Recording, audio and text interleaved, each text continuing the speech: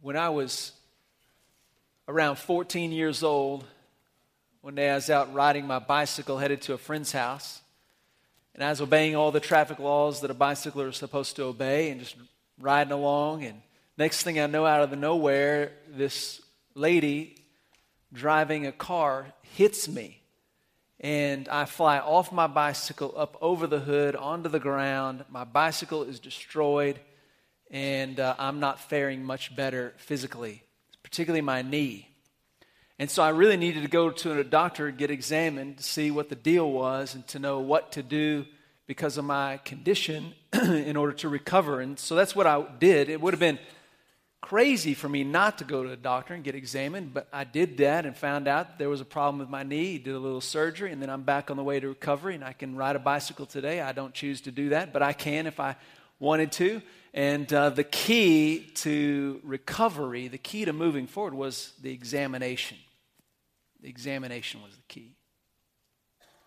Now, Paul and his companions visited this town, Thessalonica. And we're digging into this little letter that he wrote the Thessalonians who believed in Jesus Christ as a result of Paul and his companions' presence there over a very short period of time. Paul wasn't there long because the people in Thessalonica that did not believe in the gospel were very antagonistic, and Paul and his companions had to leave. And because of the short nature of his trip there, he later wanted to write them and encourage them in their new faith. And specifically, he's writing this book to encourage them as to how they should wait for the return of Jesus. It's just this little guidebook on how to properly wait for the return of Jesus. And so we're going to dig into that this morning in chapter 2. So look with me at 1 Thessalonians chapter 2.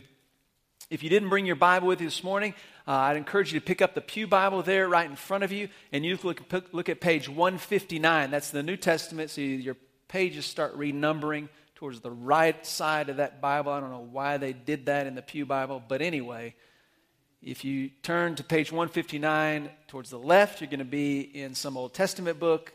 If you turn to page 159 from the right, you'll be in 1 Thessalonians. So hopefully that clarifies, and that's the least clear thing I'll say today, hopefully. All right. 1 Thessalonians chapter 2, verse 1. For you know, brothers, that our coming to you was not in vain. But after suffering and being insulted, just as you know, in Philippi, we were bold to speak to you in our God, the gospel of God, in much trouble. For our exhortation is not from error, it's not from uncleanness, it's not from deceit, but just as we have been tested and approved by God to be entrusted with the gospel, so we are speaking, not as to please men, but God, who examines our hearts. We never came in flattering speech, just as you know, nor do we come with a pretext of greed. God is our witness. We are not seeking glory from men, not from you or from anyone else, even though our authority as apostles of Christ would have made us able to do that. But becoming gentle among you as a nursing mother cherishes her children. In this way, we felt strong feelings for you. We were pleased to give not only the gospel to you, the gospel of God to you, but our very lives. Because we love you. You became beloved to us. You remember, brothers, our labor and our hardship, night and day, working so that we would not be a burden to any of you. We proclaimed to you the gospel of God. You are witnesses, and so is God, as to how devout and uprightly and blamelessly we became to you who believed. Just as you know, exhorting you, encouraging you imploring each one of you as a father his children, so that you might walk worthy of God, who called you into his own kingdom and glory. I want you to notice, if you just read through that passage and you begin to pick out the things that are emphasized in that passage, you just read through it and you say, what in this passage is really emphasized? I think one of the first things that's just going to come out to you in terms of emphasis in this passage is the gospel. You notice that almost every single verse in those 12 verses either directly comments about the gospel or indirectly implies the gospel by virtue of what they're saying, how they're saying it, how they're exhorting, what they're going through. I mean, the gospel is just saturating this passage. You see, Paul and his companions go to Thessalonica to proclaim the gospel there, and everything that they were doing there had to do with the gospel. Now, just to be clear, I want to make sure we understand the content of Paul's message, the gospel.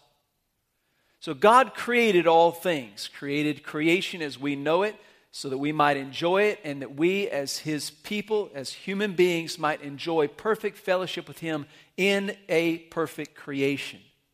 So God created all that we see for our enjoyment in the relationship we are to experience with him, perfect fellowship. But we sinned, and sin broke the world, and sin broke that fellowship. And God sent Jesus Christ, his Son, to redeem everything by virtue of his death on the cross and his resurrection from the dead. And by a personal decision of faith in Jesus Christ, each one of us can experience God's redemption, the forgiveness of our sins, the restoring of that relationship, so that now, through faith in Jesus Christ, we are waiting for the day that Jesus Christ returns and makes everything right again and gives us, those who trust in Jesus, eternal life. That was the content of the message that Paul and his companions brought to the Thessalonians. But it wasn't just about announcing content. It wasn't about just giving information. You see, with the announcement of the good news that God has set in motion redemption for everyone, and that everyone through a personal decision of faith in Jesus Christ can experience that redemption, that announcement in and of itself created a call for response. Every time the gospel is announced, inherent in that announcement is an invitation to respond. So they were called to decide, to make a decision whether or not they would follow Jesus Christ.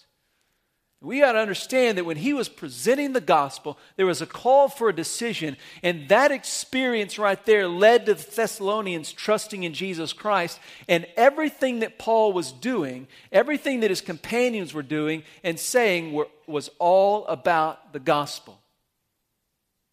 That's what they cared about, and that's what mattered most to them. And there was good reason. Look at verse 1. He says in verse 1, "You know that our visit to you was not in vain." Well, why wasn't their visit to the Thessalonians in vain? Because Paul and his companions were able, in the midst of incredible difficulty, to proclaim the gospel. The thing that made the trip to Thessalonica worthwhile and meaningful is the fact that Paul and his companions were able to proclaim the gospel in the midst of difficulty. Had they not proclaimed the gospel, the trip would not have been meaningful. It would not have mattered. What really mattered and what made this trip really matter was the fact that Paul and his companions were able to proclaim the gospel. Now, think about your life. Think about the whole course of your life. Some of you are just getting started. You seniors are fixing to move on to another phase of life. It's going to be pretty incredible and amazing.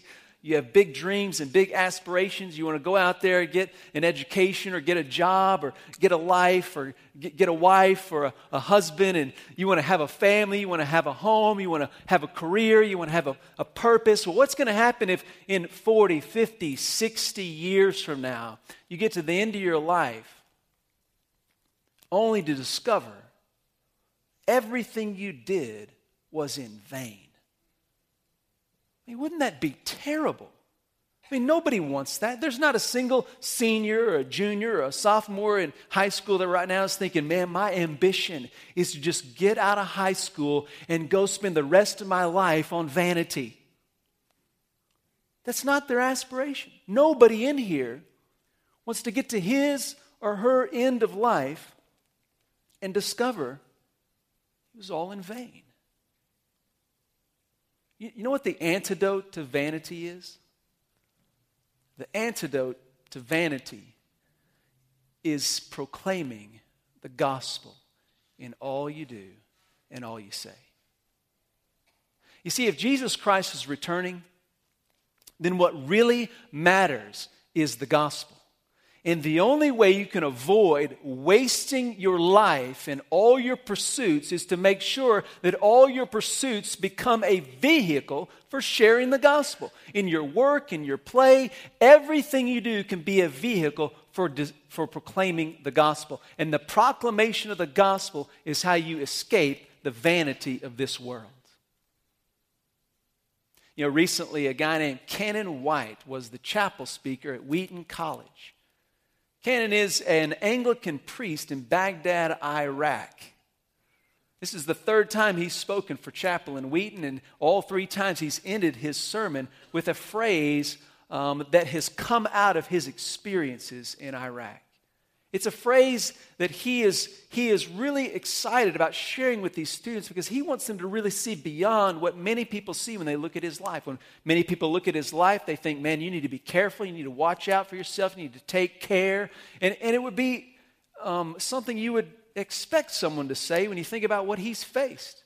In the last 10 years, he's had 1,200 of his church members killed in Iraq. Everywhere he goes to do visitation or to see people or to help people, he's got to be with an armed guard. I mean, you can understand why people would say, be careful, take care. But you know what he says to those students when he does chapel? He says, don't take care. Take risks. Take risks for the gospel. Now, that right there is a great example of a life that is combating vanity by sharing Christ no matter what. Now, I know that living here in Abilene is not living like living in Thessalonica, and it's not like living in Baghdad, Iraq. But I don't want you to think just because today you won't be arrested for sharing the gospel, that sharing the gospel is still not a risky affair. Remember that our battle is not against flesh and blood. And if that is true, and that's exactly what the Bible teaches, then if you share the gospel here where God has placed you, you are taking a spiritual risk in the middle of a spiritual battle, and I can promise you there will be spiritual ramifications that will create trouble in your life. I just want to tell you, the only way to avoid vanity is to take the risk to share the gospel right where God has planted you. Now, if you read through this passage and you look for something else that's emphasized in this passage, you're going to see again and again how Paul and his companions are talking about their lives.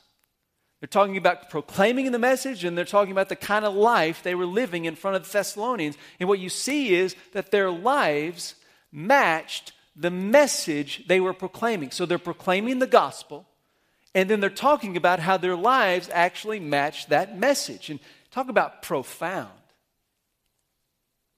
I mean, really, that's how you escape vanity. When you can proclaim the message and your life matches the message, and your message is the gospel. Now look at what happens here. Back at chapter 2. That first section there talks about the suffering they're experiencing. He talks about Philippi, and then he also talks about what's happening there in Thessalonica. In Philippi, Paul and his companions were stripped publicly and then beaten with rods. That's a beating that can kill you. Paul later describes all these various beatings he received because of his stand for Christ. He says he can't even count how many times he was beaten. Beaten without number. Here he is willing to walk into a situation and willing to suffer the difficulties of the spiritual battle. And he sees those difficulties not as a problem, but an opportunity to share the gospel. He counts the suffering joyfully because he knows his suffering gives platform to seeing the suffering servant. You see, his message is about Jesus Christ who suffered. And here the messenger is suffering while he proclaims the message. His life matched the message. He talks about the fact that he doesn't want to please people, but he wants to please God. Again, his life is matching the message. Jesus Christ sought to please the Father in all that he did. He was not living for himself. He was living for the Father, seeking to glorify the Father. Said, I've glorified your name. And that's exactly what we see in Jesus. And then we see Paul and his companions. They are living a life to please the Father, not to please themselves or anyone else. And their lives are matching the message. You can see that they're after the glory of God in that section. They want God to be glorified above anything else. They were not going to use their authority as apostles to gain glory for themselves. They were using everything they were and all that God had given them to gain glory for God. Their lives were matching the message. And then you can see that they were gentle, like nursing mothers with their children, having this deep desire, being well pleased, just like a mom is with her children, to give not only the gospel, but their very lives. I love that today's text mentions moms. How perfect is that? And that the illustration Paul uses to describe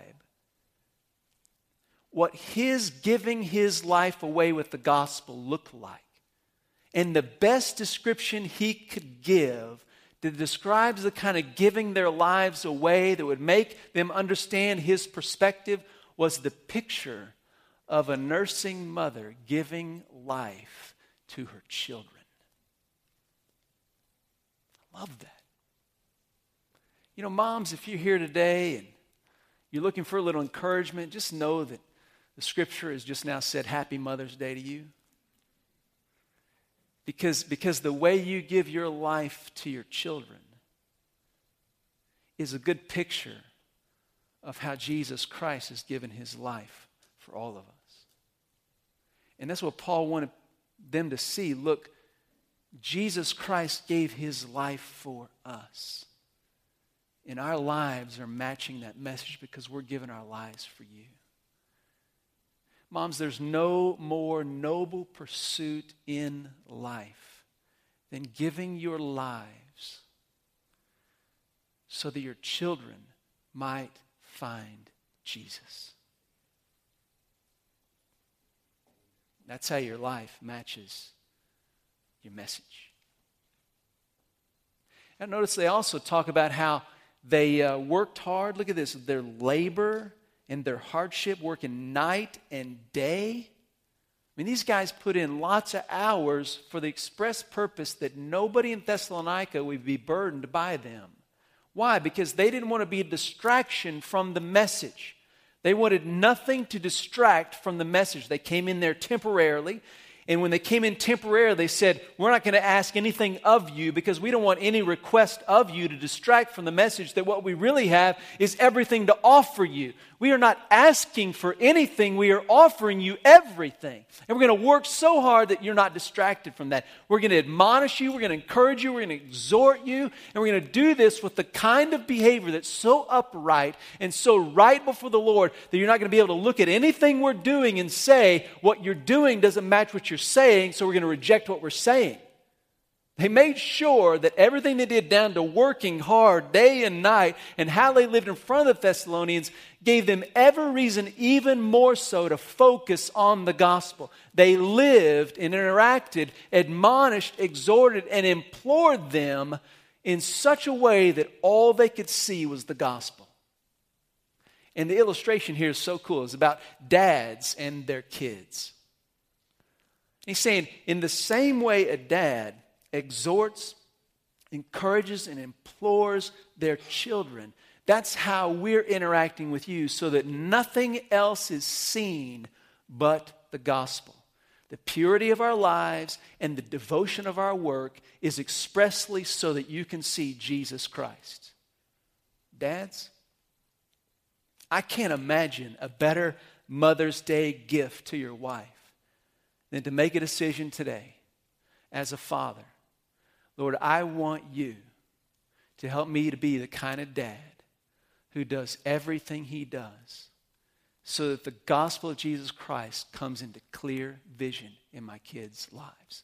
I don't want anything I do to distract my kids from seeing the gospel. I want everything I do to be a way my kids can see the gospel. I can't imagine a mom in here that doesn't want to be married to a man who wants to devote his life to his kids so they see a clear vision of the gospel. And Paul uses that as an example of how everything he did was so that people could see the gospel. See, their lives matched the message. And there's no way to escape the vanity of this world until your life matches the message, and your message is the gospel. And the key is examination. You think about the other thing that's emphasized in this passage. You clearly see the gospel is emphasized. You clearly see that this life matching the message is emphasized. And then you see something that Paul says about them. He says, God has entrusted us with the gospel. You know what kind of people we are among you. And what does he say? He puts this all on the statement in verse 4 about having been tested and approved. That word there that's used there is used to describe someone that goes through a test, is proven to be something, and because they're proven to be something, they're then approved to do something else. So what Paul is saying is there that God has taken us, He has tested us, He has proved us, and then He has approved us to be entrusted with the gospel. And notice, he says there that it is God who examines our hearts. And then he makes a statement several times about God being a witness. God can see into who I am and to every corner of who I am. And as God is my witness, I can tell you that this is what He sees and this is real. They just keep saying about this. God has examined us. God has tested us. God has proven us. And God has approved us. And we are here because God is our witness. The key to having a life that matches your message is God's examination. Being able to say, God is my witness. I mean, what does the examination of God look like? You think back to the Old Testament prophet Isaiah. In Isaiah chapter 6, he comes into God's presence. And what does he say? The Old Testament prophet Isaiah says, "Woe is me, I am sinful." When he comes into God's presence, what becomes glaring and obvious to his life is his sin. You know what he finds in the moment that he is overwhelmed with his sin in the light of God's holiness? Forgiveness. He finds forgiveness. What about King David, the king over all of Israel? In 2 Samuel chapter 12, he falls under the examination of God. And God comes to him through the form of prophet Nathan and calls David to account. And you know what David sees in that moment? He sees his sin.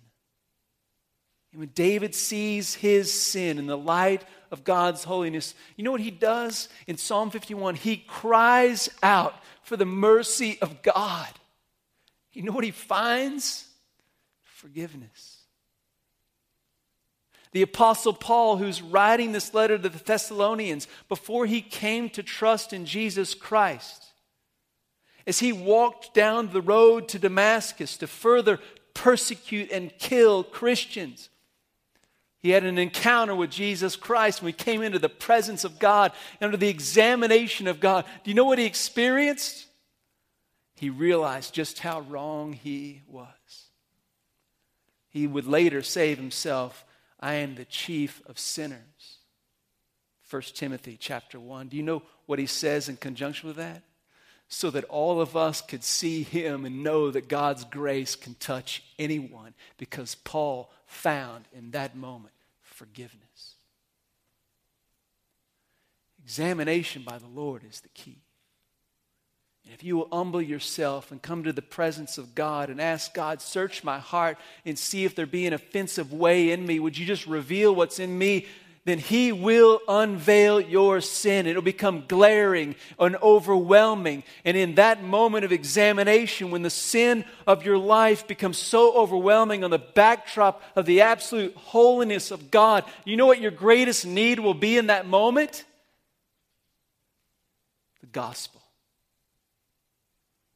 And if in your greatest need you find the grace of Christ in the truth of the gospel, and it totally revolutionizes your life, and the Spirit of God grabs hold of a submitted heart and leads you forth in a life following Christ, you know what's going to happen when the gospel saturates your life because of your need before God? The thing that's going to overflow out of your mouth in your life is the gospel. If you will put yourself under the examining holiness of God so that you might say, God is my witness, then you will find that the gospel so saturates your life, then it will naturally overflow out of your mouth and out of your life. And your life will match the message. And the message will be the gospel. And you will escape vanity. You will do what verse 12 says. Paul says to the Thessalonians, everything we're doing is so you would live a life worthy of God, who called you into his kingdom and his glory. There's a day coming when Jesus Christ is going to return and establish his kingdom to the glory of God. And we are waiting for that day. And we are being admonished to live a life worthy of God while we wait. To escape vanity of not waiting well. You do that by coming into the examination of God. And I want you to note here that Paul is not talking about examination here in this passage as if it's a one-time occurrence. The language he uses here, the word choices, are specifically to create the picture in the Thessalonians' minds. Paul is able to be all that he is, not because of one moment, but because of a daily, regular experience of coming into the holy presence of God, seeing his sin unveiled, and coming to a place of desperate need for grace. And the gospel just saturates his life every day, and it just overflows out of everything he says and everything he does. It all depends on examination. Coming to the Lord, letting him point out your problems, and letting him perform the miracle of the gospel every day, every hour of our lives. If we will do that, then tomorrow, at the end of the workday, you've put in 8 or 10 hours of hard labor. You put in 8 or 10 hours of hard work. You've done all this effort. You spend all this time. You do all these things to do your job, whatever your job is. Tomorrow, when you get to the end of your workday, you will be able to say, it was not in vain. You see, if everything you do tomorrow at work becomes a vehicle for saying and proclaiming the gospel because you have been examined by God and the gospel has saturated your life and it just flows out of everything you do, you will escape vanity and you will spend your hours in your day doing whatever it is that you do in the workplace, and you will find purpose and meaning in that because of the gospel. I mean, don't you want to spend all day tomorrow working and get to the end of the day and say, it was not in vain? The gospel. There's some moms in here. You've spent years and hours and just untold time taking care of your kids. And many of you in here are moms of young kids. And I'm telling you, there is a lot of work going into being a mom with little kids around. You spend all day long, 24 hours a day, no break. You can't sleep at night. You got sick kids. You got well kids. You got diapers to deal with. You got all kinds of issues. I don't know of another segment of the population that at times of being spent and worn to a frazzle that you don't need to be able to say, everything I'm doing as a mom is not in vain. And I'm just going to tell you, when you let your heart get saturated by the gospel, then all you do is going to be because of the gospel. And all you do and all that you say is about the gospel. Then nothing you do is in vain. Everything you do matters.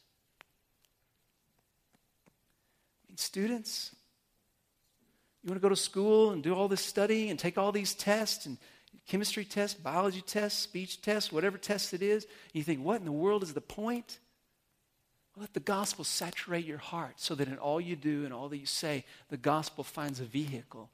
And none of what you do is ever going to be in vain. Ever. There's only one way we can escape vanity. It's by coming under the examination of God. Getting saturated with the gospel.